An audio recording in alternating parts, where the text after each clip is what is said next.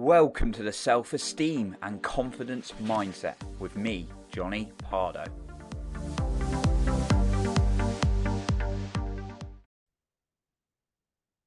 Are you struggling to be consistent and it's really impacting your confidence? Well, today I want to talk about some ways you can create more consistency and therefore create momentum and confidence. And if you stay until the end, I have an extra special point for you then as well. Now, in my life, I've had times when I wanted to follow the classic, wanted to follow a certain diet or nutritional plan, as I prefer a better term, or like an exercise regime, or like a training regime for a sport. And I started, did it for a week or so, and then I've fallen off it many, many times, right? I've done that in business. Like I started to do the business generating activities, like reaching out, having conversations with people. Yeah, I fell off of that as well, right? And so I'm very guilty of it. I've also had times when I've been pretty consistent, like creating my podcast. I create every week, and I've built a bit of an audience as a result, and a bit of a message and an impact on the world because I've been consistent.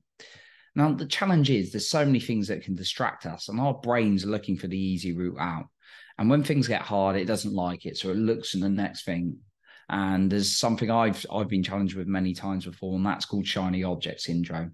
We find something boring or hard, and then we start looking for the next easy thing.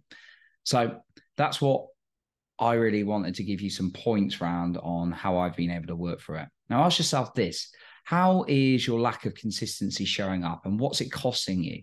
Because chances are, if you're anything like me, it made me get into things like putting on a bit more weight, made me lose out on the revenue I could have been making, and many other things. So ask yourself, what is your lack of consistency impacting on you? And how can we address this? Well, let's go into some points.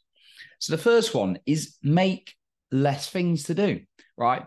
Sometimes as super achievers or achievers out there, if you're one of them, I'm certainly been guilty of doing that. We're like, we want to do as many things as possible. We're like super inspired. We go to maybe a seminar, personal growth seminar, or it's the new year, or there's a big birthday or whatever it is. And we're like, right, I'm going to do all these things and we're going to be super consistent. If you do too many things, particularly introducing too many new things or trying to give up too many old things, your brain's not going to be able to cope. At first, you might be on the rush of dopamine, excited, and all those kind of things. But then when that wears off, your brain will get exhausted by trying to do too many new things. So make sure you stick to just a handful of things that you're either can be a mix of doing or giving up.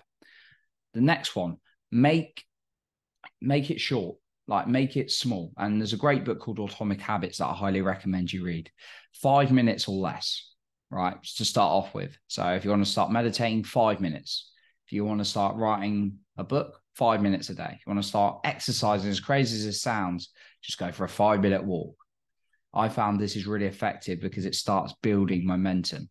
I've not been finding time to read recently, and I realized I want to get back and read a bit more because I've been listening to things on the go. So I've just started reading for 5 minutes a day. And guess what? I've been consistent at doing it.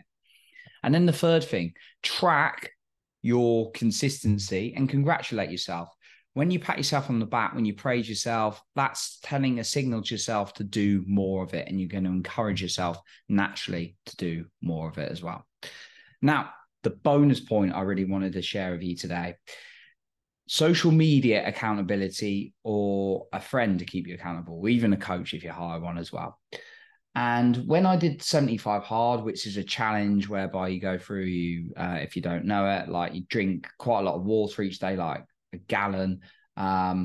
You're like exercising twice a day, you're reading, and you're doing a couple of other things, giving up alcohol. Then what I did was I posted on social media every single day so people would see I was on track, and I didn't want to fail.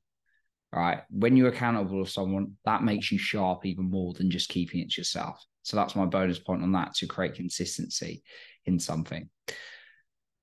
Now, that's what I got for you today. I appreciate you for being here. You're improving other people's lives by being the best you. And remember, you're in control of your own self-esteem and confidence.